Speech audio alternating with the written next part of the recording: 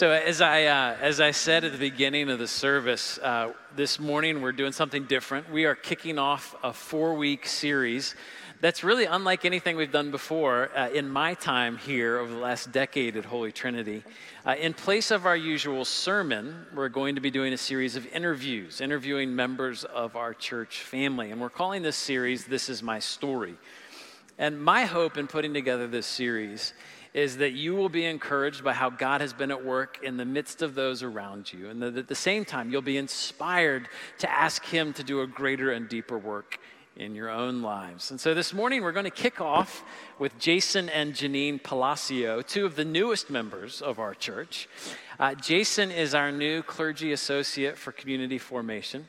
And the Palacios recently arrived here in the U.S. from Cape Town, South Africa. And I am really excited for you all to get to hear a little bit of their story this morning and to get to know the passions that drive them in life and in ministry. So Jason and Janine, welcome. It's great to have you here.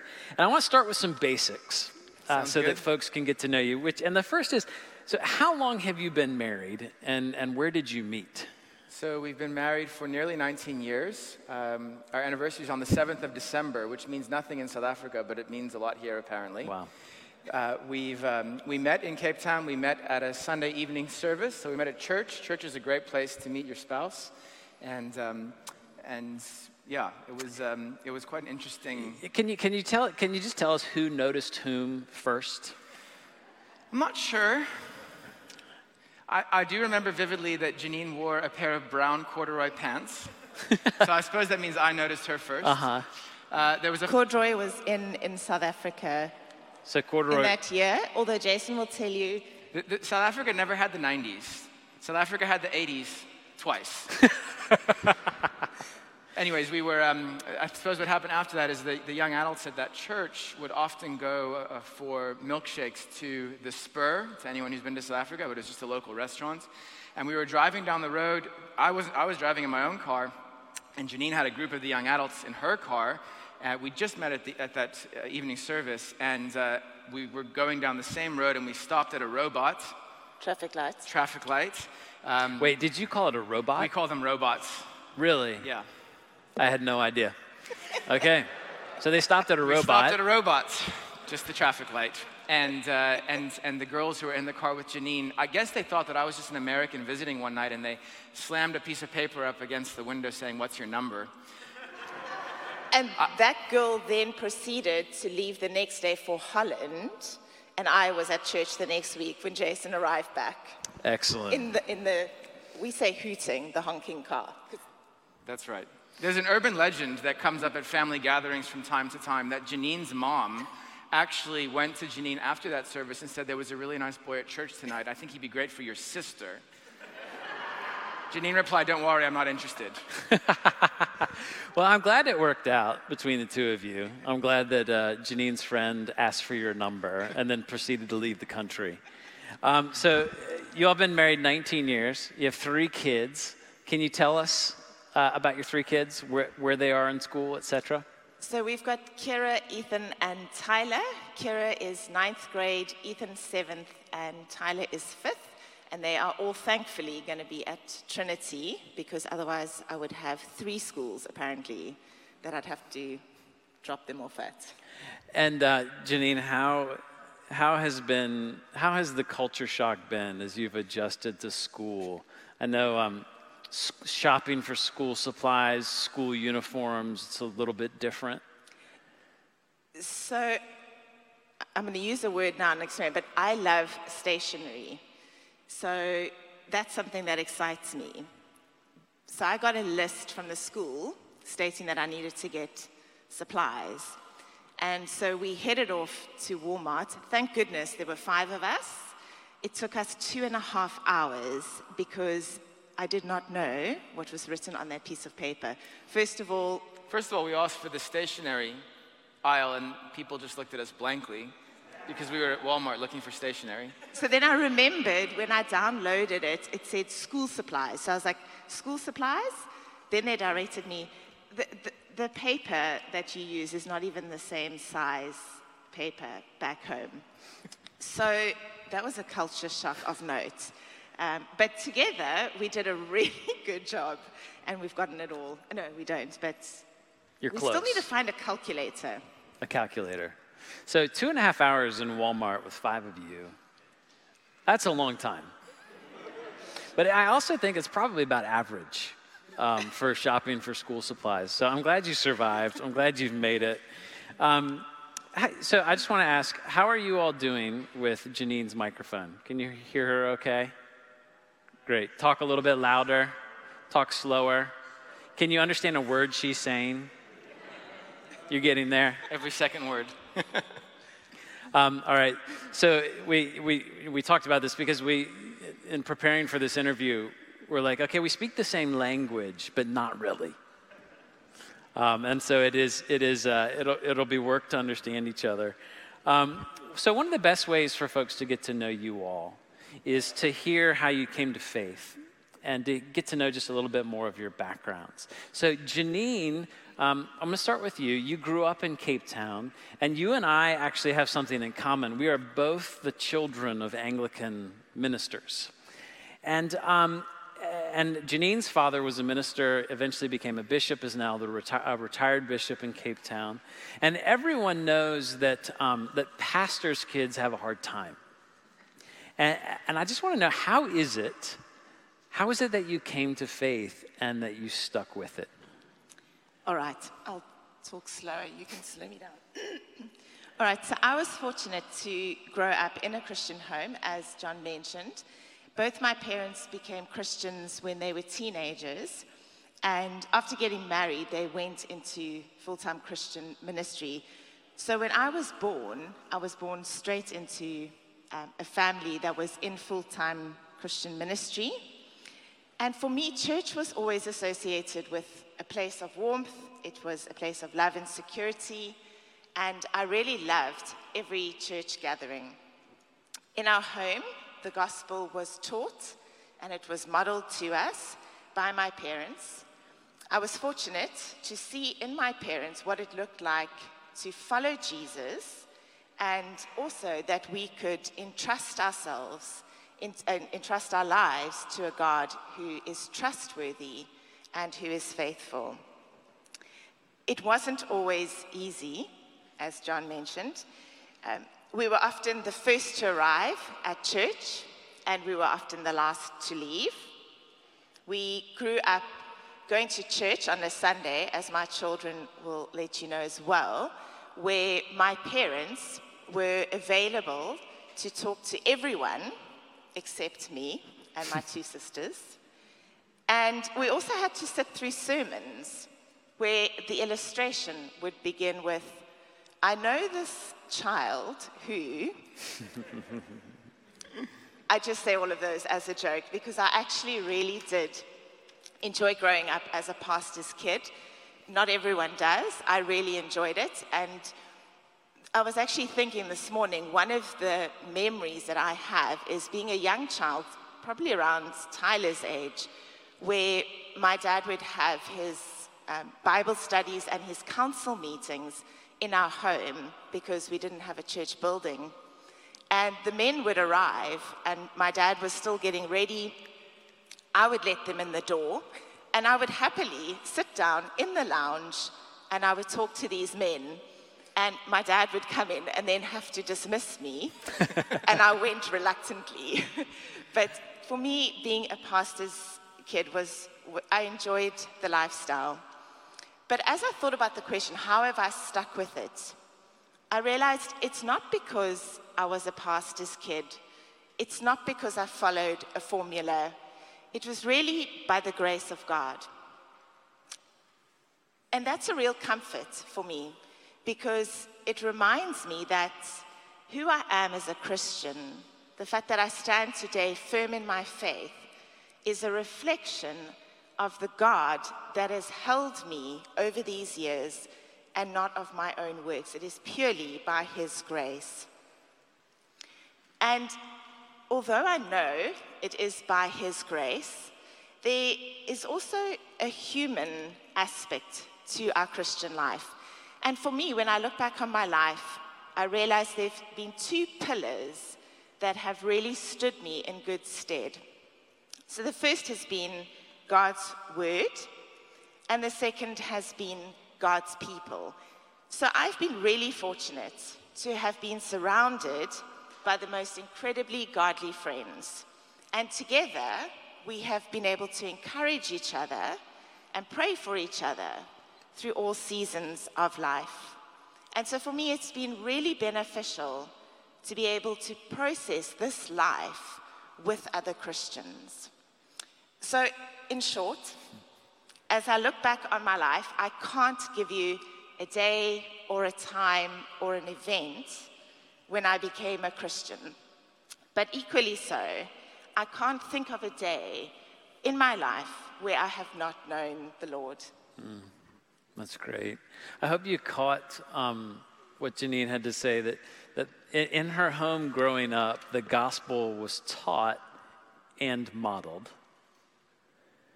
So it wasn't just something that was said, it was something that was lived. And then she said that it was God's grace that sustained her, and the word of God and the people of God that buoyed her all along the way. It's wonderful, and that's true for all of us. So, Jason, you did not grow up in Cape Town. No. But you moved there as a teenager. And can you tell us just a bit about your parents, where you grew up, how you ended up in Cape Town, and then how Jesus fits into all of that? Yeah. So my father is from Cuba, my mother's from South Africa, and they met and got married in Brazil. I was born in Florida, and then...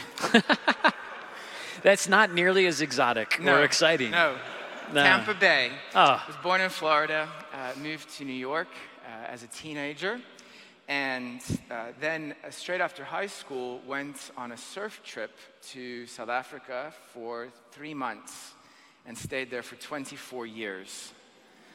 My parents became Christians around the time that I was born through another couple who befriended them and shared the gospel with them.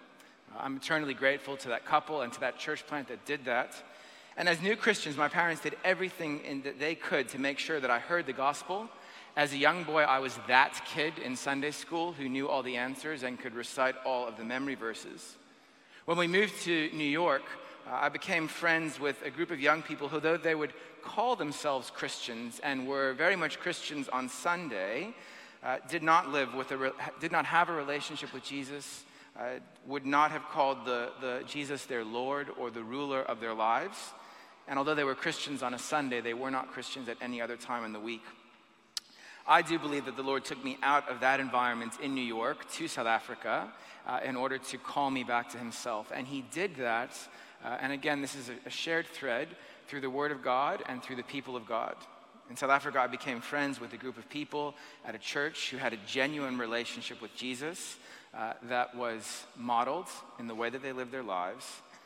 And what is more is they challenged me in a loving way about my wrong thinking and called me back to the gospel. So that is the short version of my story, of how I came to faith and how God used his people and also used geographical areas in the world to call me back to himself and really to reignite the faith that had been planted in me as a young child. And I can honestly say that I have loved him and served him for the last 24 years by his grace. And I'm grateful to the people that he planted along the way to call me back to himself. So you went to Cape Town for 3 months. You stayed for 24 years, which I don't want to ask about what kind of trouble you had with visas, because I think that would be overstaying. Yeah. Oh, it's South Africa. You went to college, seminary. Yep. You were trained and ordained.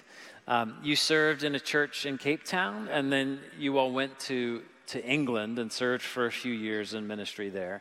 You came back to Cape Town to serve in a church in Cape Town once again. And then just over 10 years ago, you all planted a church in Cape Town. Could you just tell us the name of the church and a little bit of the story of how you came to plant it and why? Yep. So the church is called Southern Cross Church. And I think what really was behind the church plant was one of the main things that was behind the church plant is Colossians chapter 1, verse 6. Colossians 1, verse 6 says, "In the same way, the gospel is bearing fruit and growing throughout the whole world, just as it has been doing among you since the day you heard it and truly understood God's grace." The gospel is God's gospel, and we don't grow the gospel. God grows the gospel. And the Bible teaches us that the gospel is always growing. As the church, as the people of God, we have a responsibility to figure out ways to house that growth. And I was of the conviction that one of the best ways to house gospel growth was through church planting. So Southern Cross began out of a desire to see that gospel growth. And we were at a church that had reached its seating capacity. It had 3 services on a Sunday already. And I can say this, I really felt the Lord calling me to plant a church. I had never experienced anything like that before. I've never experienced anything like it since. And I can only say in hindsight that I feel that it was a calling because it worked. The Lord did make it happen. And so I approached the leadership of the church that I was at with a little bit of a plan. We worked on it and tweaked it together, and they thought that this was a good idea. And so we took some people, about 25 adults from that church who already lived in an area a few miles north to plant a church. And that did 2 things. Firstly, it freed up some space in the church that we were leaving behind for more gospel growth to take place. And secondly, it began a new work that would house gospel growth in a new area. Our prayer and hope and our goal with the plant was that we would reach the other 90%. So we worked out that about 10% of people in our area went to church. And we didn't want to reach those 10%. We wanted to reach the other 90% of people with the gospel. And by God's grace and with his help, about 2/3 of our growth came from either unchurched or de-churched people. So unchurched people who had never heard the gospel, never been to church, and de-churched people who had maybe heard the gospel as children. They'd been to Sunday school, or they'd been to church maybe through their university years, but had walked away from the Lord and hadn't been part of a church for 5 years or longer. So that's kind of the story of Southern Cross. Now, Janine, I know from talking to the 2 of you that you actually weren't all that excited about planting a church. Can you tell us why you weren't excited about this, and then what changed your mind? It makes me sound terrible when you actually say those words out loud, right? But it is the truth, and the story ends very differently. I think for me, when Jason came to me and said he had this passion and he wanted to plant a church, at the time Kira was probably 4? Yeah, she was 4 when we started. She was probably a bit younger than 4 when you started thinking about it. And we were part of a church. We were actually part of the church that my parents had planted, that I had grown up in.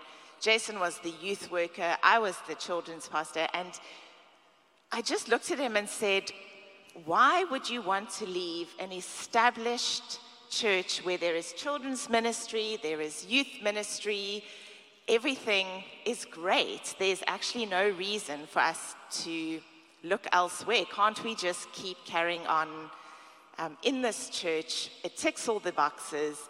So at the time, I just felt like we were stepping out of something that was really good into something that was non-existent and very unpredictable. And do you remember what changed your mind? Was there any one incident, or did Jason just gradually beat you down?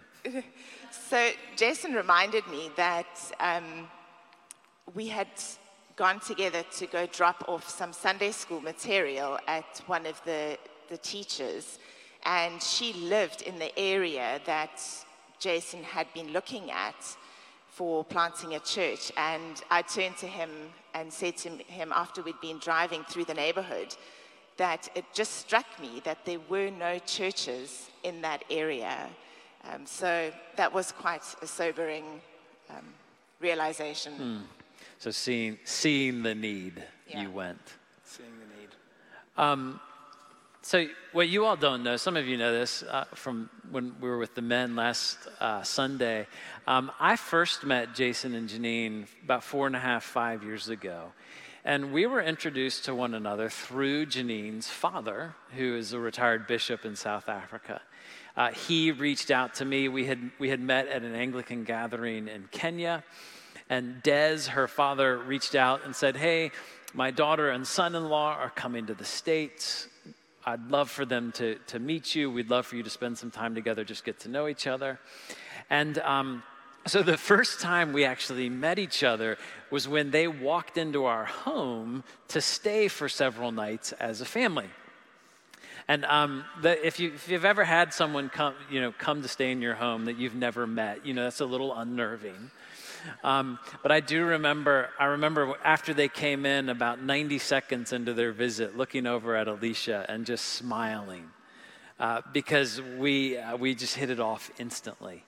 And we had a really wonderful visit with them when they first came. We've continued that friendship over the last few years. Jason, some of you may remember, Jason actually came and preached one Sunday several years ago when I was out of town and he was coming through the States. I think he was at the beach. I was at the beach, yes. Thank you for that. I really appreciate it. It was with the New City Fellows, so it's yes. okay. But as we've become friends and as our families have gotten to know each other, there are two things in particular about you all that I've noticed.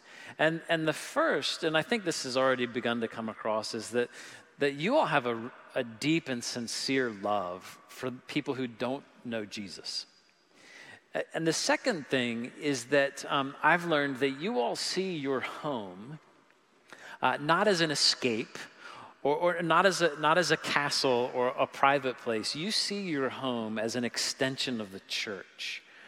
And I wonder if you could share just a little bit about how evangelism and hospitality play a role in your approach to ministry.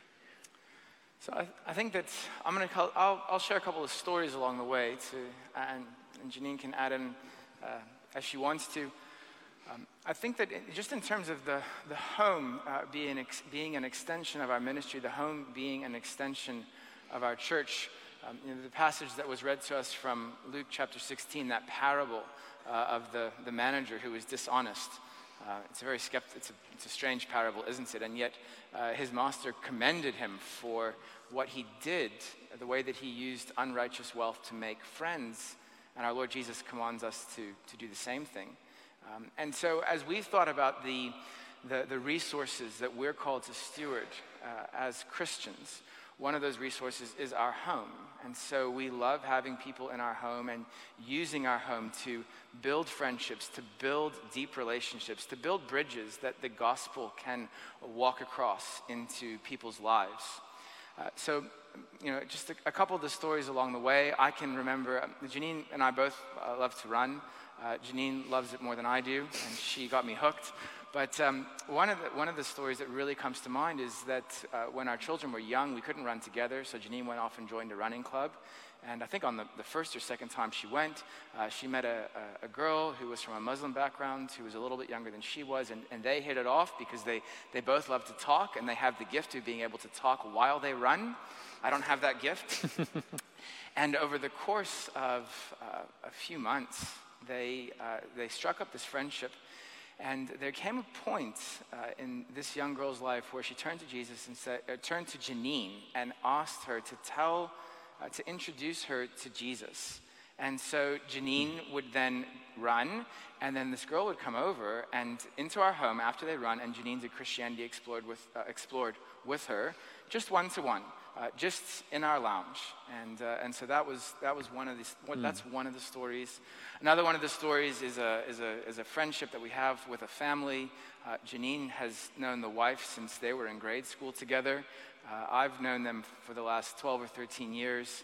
Our children are all the same age, and we would spend countless hours, because our children were friends, just in each other's homes. And they would come for, not just for dinner, but just to, they come for driveway beers. Well, the husband and I would we'd have driveway beers. And the kids would run around and play on their bikes. And over the course of about 10 years, and over this friendship, this relationship was built up in such a way, and there was a situation that took place where I happened to be in their home one night, And just because of some stuff that was happening with their family, shared the gospel with their middle son, who was 10 or 11 at the time. But the whole family gathered around to hear this. And at the end of the evening when I was leaving, they said to me, we'll be at church on Sunday. And we'd invited them before, and they'd never been interested. But they said, we'll be at church on Sunday. And I wasn't sure what to make of that, but they were at church that Sunday and have been ever since. It's such an amazing story because the girl that Janine ran with, she also ran with this wife, by the way. But so if Janine asks to run with you, be careful.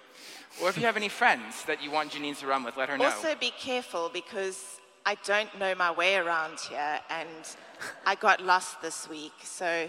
And how long did you end up going? So I went for a 30-minute run. I haven't been able to do the miles, so I was going for 6 kilometers, and I got home 90 minutes later, because apparently the Greenway is not a loop. 14 kilometers later, that's the story. But so that was the first girl is actually leading one of Janine's Bible studies now that she left behind, and the other wife is actually leading one of the kids clubs that we left behind. I think the other story that really strikes me is we had a young man married, 2 young kids, and he came to me one Sunday. He'd been attending the church, and he said, I'd like to get my children baptized, but I actually really do not know what I believe. So I said, that's great, let's meet. And we did, again, it happened to be Christianity Explored. I did it with him and a couple of other young guys. And by the end of it, he said, okay, I'm comfortable, I have trusted in Jesus, I know what I need to teach my children about Christianity, I'm ready to get them baptized. But the more interesting thing about that story for me is that he and I had a cup of coffee just a couple of weeks before we left, and we'd been walking this road together for about 6 years at this point. And he just said to me, I am the person I am today because of the time that you spent with me over cups of coffee talking about life and the gospel and how faith and work intersect and what kind of a husband and father I'm supposed to be. And again, it's not the day of great things, it's just small one-to-one things, but it's just in that context of relationship, not just to see people coming to faith, but to see people growing in their faith and going deeper in the gospel. Janine, what do you want to add to that? I have a lot to add to that. I always have a lot to add, so I'll try not to go I'll just cut you off if you get too long. Okay, John's going to cut me off. I think one of the things that has made our ministry unique, Jason's mentioned it, is that we've never separated our personal lives from our ministry lives. And the main reason for this is that very early on, we realized that people are broken, that we are broken, and so this makes life very messy, which also makes ministry very messy. One of our biggest desires has always been to walk this life alongside other broken people, guiding and directing each other to the Lord Jesus, encouraging each other to grow in godliness and to honor the Lord with our lives. We knew that we could not do this with people outside of a relationship with them. And we also knew that relationships take time. So as Jason mentioned, over the years, we have used our home, which we view as an extension of our lives, to welcome children, teenagers, and adults into our lives and to get to know each other, to do everyday life with each other, to be vulnerable, to laugh and have fun together, and to study God's word and to let that shape our lives. This life is hard, and trying to get through pretending that you have it all together, I always think will one day backfire on you. I found this to be particularly true amongst women. I've found that it's almost seen as a status symbol to have the appearance that you have it all together. But this is very crushing, and there's going to come a day where we will feel like we failed or that we just can't go on. And so it's as we've opened up our homes, we've also opened up our lives, our messy, broken lives, to those around us. And it's been so wonderful to be able to build genuine, vulnerable, and honest relationships. and to be able to enjoy the friendship and fellowship that comes as we acknowledge that we don't have it all together, but that together, as we do life alongside one another, with God's word as our guide, our journey this side of heaven can be full of joy and blessings. So our focus has always been on God's word and people. And the reason for that is that I feel the Bible shows us that there's actually only two things that we can take with us into eternity one day. And that is our soul and the souls of others. And so we found great joy in opening up our home in its messy, chaotic, and broken state, and enjoying the blessing of doing life together. But what you need to know is that we are terrible entertainers, hosts. I don't know what you call. We don't put on a good show. But I really do hope that you will find yourself often in our home, because we want to do life with you. We want to do the good days, the bad days, the happy and the easy days, because this is life. And so what I want you to know is that our front door is always open. You're welcome to come anytime. Like I said to John yesterday, our door is locked at night because I'm from South Africa, and even having my door unlocked during the day has been a challenge. So at night it's locked, but during the day, we'd love for you to come pop in, to have some coffee, to come have a chat, and to know that you are always welcome. I can testify to the fact that we have already actually been invited over to dinner and had dinner with them. I think half of us were at a table, half of us were in borrowed NC State lawn chairs because furniture is still coming in. But it is it's a wonderful home, and you all are you might not entertain, but you sure know how to practice hospitality. Jason, I see you've got your Bible open, and you all chose the readings this morning. Is there anything you want to share just out of that 1 Peter passage? Yeah, I think that that 1 Peter passage, just to bring it back into our minds again. Above all, keep loving one another earnestly, since love covers over a multitude of sins. Show hospitality to one another without grumbling. But then it goes on in verse 10 and says, as each has received a gift, use it to serve one another as good stewards of God's varied grace. What we want you to know from us is that our expectation is not that you're going to necessarily be like us. We're not all called to this gift of showing hospitality, but we have each received a gift. And we're responsible to use whatever that gift is to serve one another as good stewards of God's varied grace. So please know that as we do life with you, we hope that we will encourage and spur you on to discover what your gifts are, so that we can together as a body, as the body of Christ, serve our God and be wonderful stewards of that gift and of that gift that he's given us. And as a healthy body that is full of vitality, walk together into the kingdom, see it extend here in Raleigh and beyond, and walk together and see each other in eternity. I think that's where the Luke passage also ties in. I look forward to, and I pray and hope that we will welcome one another into eternity, and many others from this city, many others whom God is calling from this city, as we serve our Lord together with the gifts that he's given to us. Last question. I wonder, as you think about ministry here in Raleigh, what's most exciting? What's most daunting? I think the thing that excites me most about being here is the knowledge that God has brought us here. If you know our story, you'll know that God really has brought us here. There's been a number of challenges along the way, but through many answered prayers and incredible provisions, the Lord has really given us great peace in knowing that he has called us to be here at Holy Trinity Raleigh.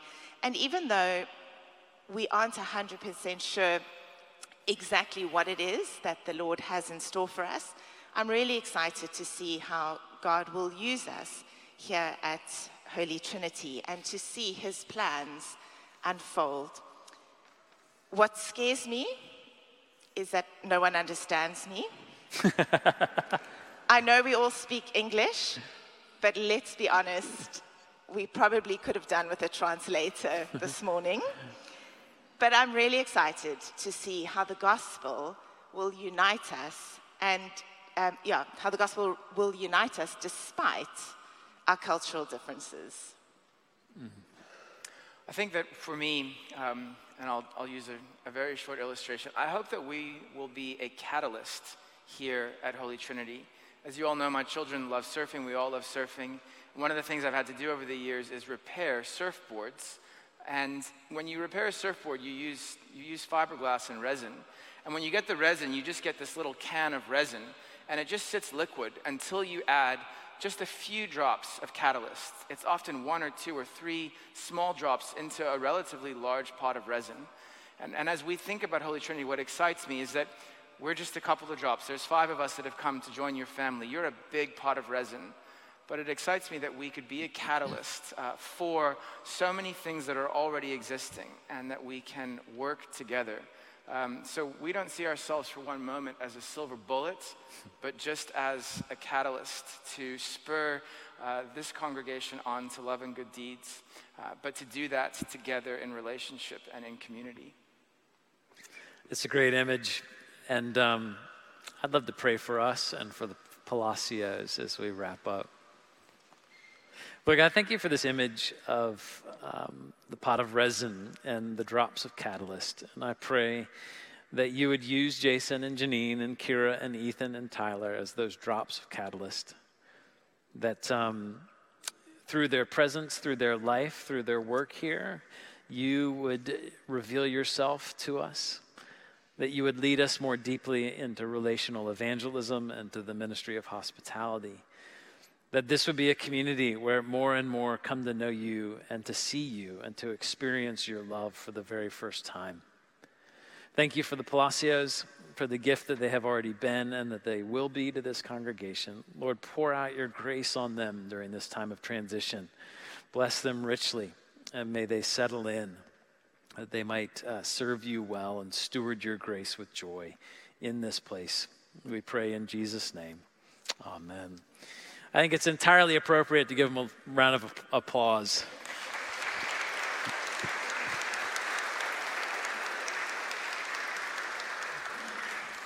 Let's stand and sing together our song of praise. What a beautiful name. It's printed here on page 8.